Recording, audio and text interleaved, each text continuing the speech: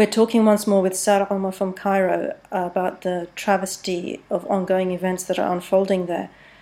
Sara, can you tell us a little bit about what's happened since we spoke to you last? And I understand you yourself were injured in one of the protests. Could you tell us a little bit about that incident?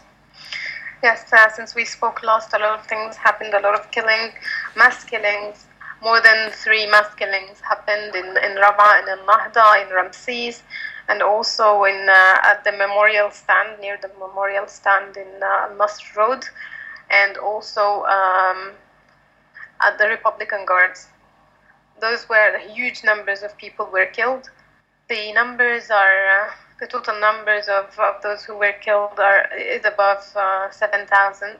But we don't have the exact number because so many people died of their injuries in hospitals or in their houses, and sometimes in hospitals we wouldn't know even if they died or were arrested, because usually they get arrested and even while being treated, and we don't know what happens to them then.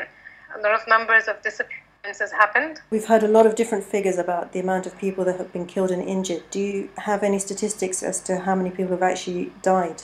The estimated number is 7,000 since the beginning of the coup, but we think it's much higher because there were so many people who were injured and died in hospitals or died at their houses or in places that they were hiding inside. And usually injured people in hospitals used to be taken to police stations and to prisons, and we don't know anything about them, whether they're alive or dead. A very large number of people have disappeared, so we don't have the exact number of people who actually died, but we know that it's more than 7,000. We've seen photographs being posted on social media of burnt bodies, but we're not getting a very coherent narrative about why they've been burned. Could you shed some light on this? On the 14th of August, during the forced evacuation of Rabaa al-Adawiyya City, security forces and special forces went, after they entered the square, they started shooting at hospitals. And I was inside one of the hospitals. I was saying a final goodbye to my friend, the daughter of Mohammed al-Biltagi, Asma, who was shot in her chest and died at once. I was saying a goodbye to her, and then the police forces and special forces started shooting heavily on us while inside the hospitals. And I was injured with birdshots in my hand, my arm, and my back. We were inside. We were right at the front of the door, the exit door to the hospital. And they came and they started shooting everything, live bullets, bird shots, and even tear gas, although there were people injured inside who were suffocating on the gas. But they continued shooting at us non-stop. And they emptied the place. They removed everyone from there under force, under the threat of being killed. And there were people who were injured and dead bodies inside. We couldn't carry everyone outside, so we left some of the injured. Some of the injured, the doctors reported to us later on that the ones who couldn't move, they used to shoot them in the head and say that we'll give you a final rest. And some of the bodies that were left and no one was able to carry them were burnt. They burnt the 3 places for the field hospital, and also there was a part of Rabaa al-Adawiyya mosque was being used as a hospital, as a field hospital. They also burnt the whole mosque with all the bodies, and because the numbers of the bodies were too much, the 3 or 4 hospitals could not contain this much number. So there was some bodies between the stage and one of the field hospitals, which they claimed that it was bodies that have been hidden under the stage. So this is not true, because they were our people. They were still bleeding.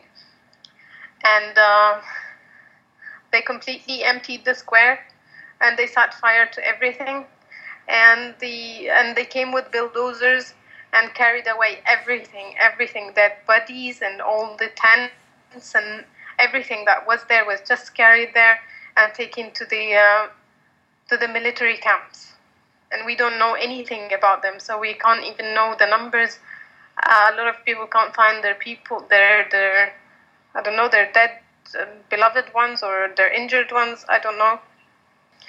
What you're saying is it is horrific and much more than I think people generally have realized as to the scale of what's going on. We heard some rumors today. Horrible. We heard some rumors today that people who were going to pick up to the morgues to pick up the bodies of their loved ones for burial were being asked to sign statements saying that their beloved had actually committed suicide. Is that something that you can verify? That happened throughout the coup started. This happened with everyone who dies and goes to the morgue. They don't leave them without signing a form saying that they committed a suicide. And in this last incident, there were 612 people being transferred from Nasser City Police Station to Abu Zabal prison, and the Ministry of Interior issued a statement saying that 38 people were killed because of riots, and then they said three different stories. One of them was that they were trying to escape, and they captured a policeman, and then they had to use force against them. So they threw tear gas inside the truck, and of course the forces accompanying detainees, taking them to prisons, do not carry such tear gas or anything like that. And if they did use it, then it was with the purpose of killing those people. And then they said that armed people attacked them and tried to help the others to escape. But then they did not say anything about those who were killed or where they are or what happened exactly. And we had other sources saying that the numbers of those who were killed were official sources saying that the numbers of those who were killed was not 38 as they claimed, but was 218 detainees. Those ones, their bodies were found with marks of torture and burning. So the three stories or the four stories do not match anything, because they were inside a place where they were severely tortured, and after torture they were burned. Families were unable to identify the corpse or who it belongs to because of the severe injuries and the death and the burning. The bodies were completely burned in some cases.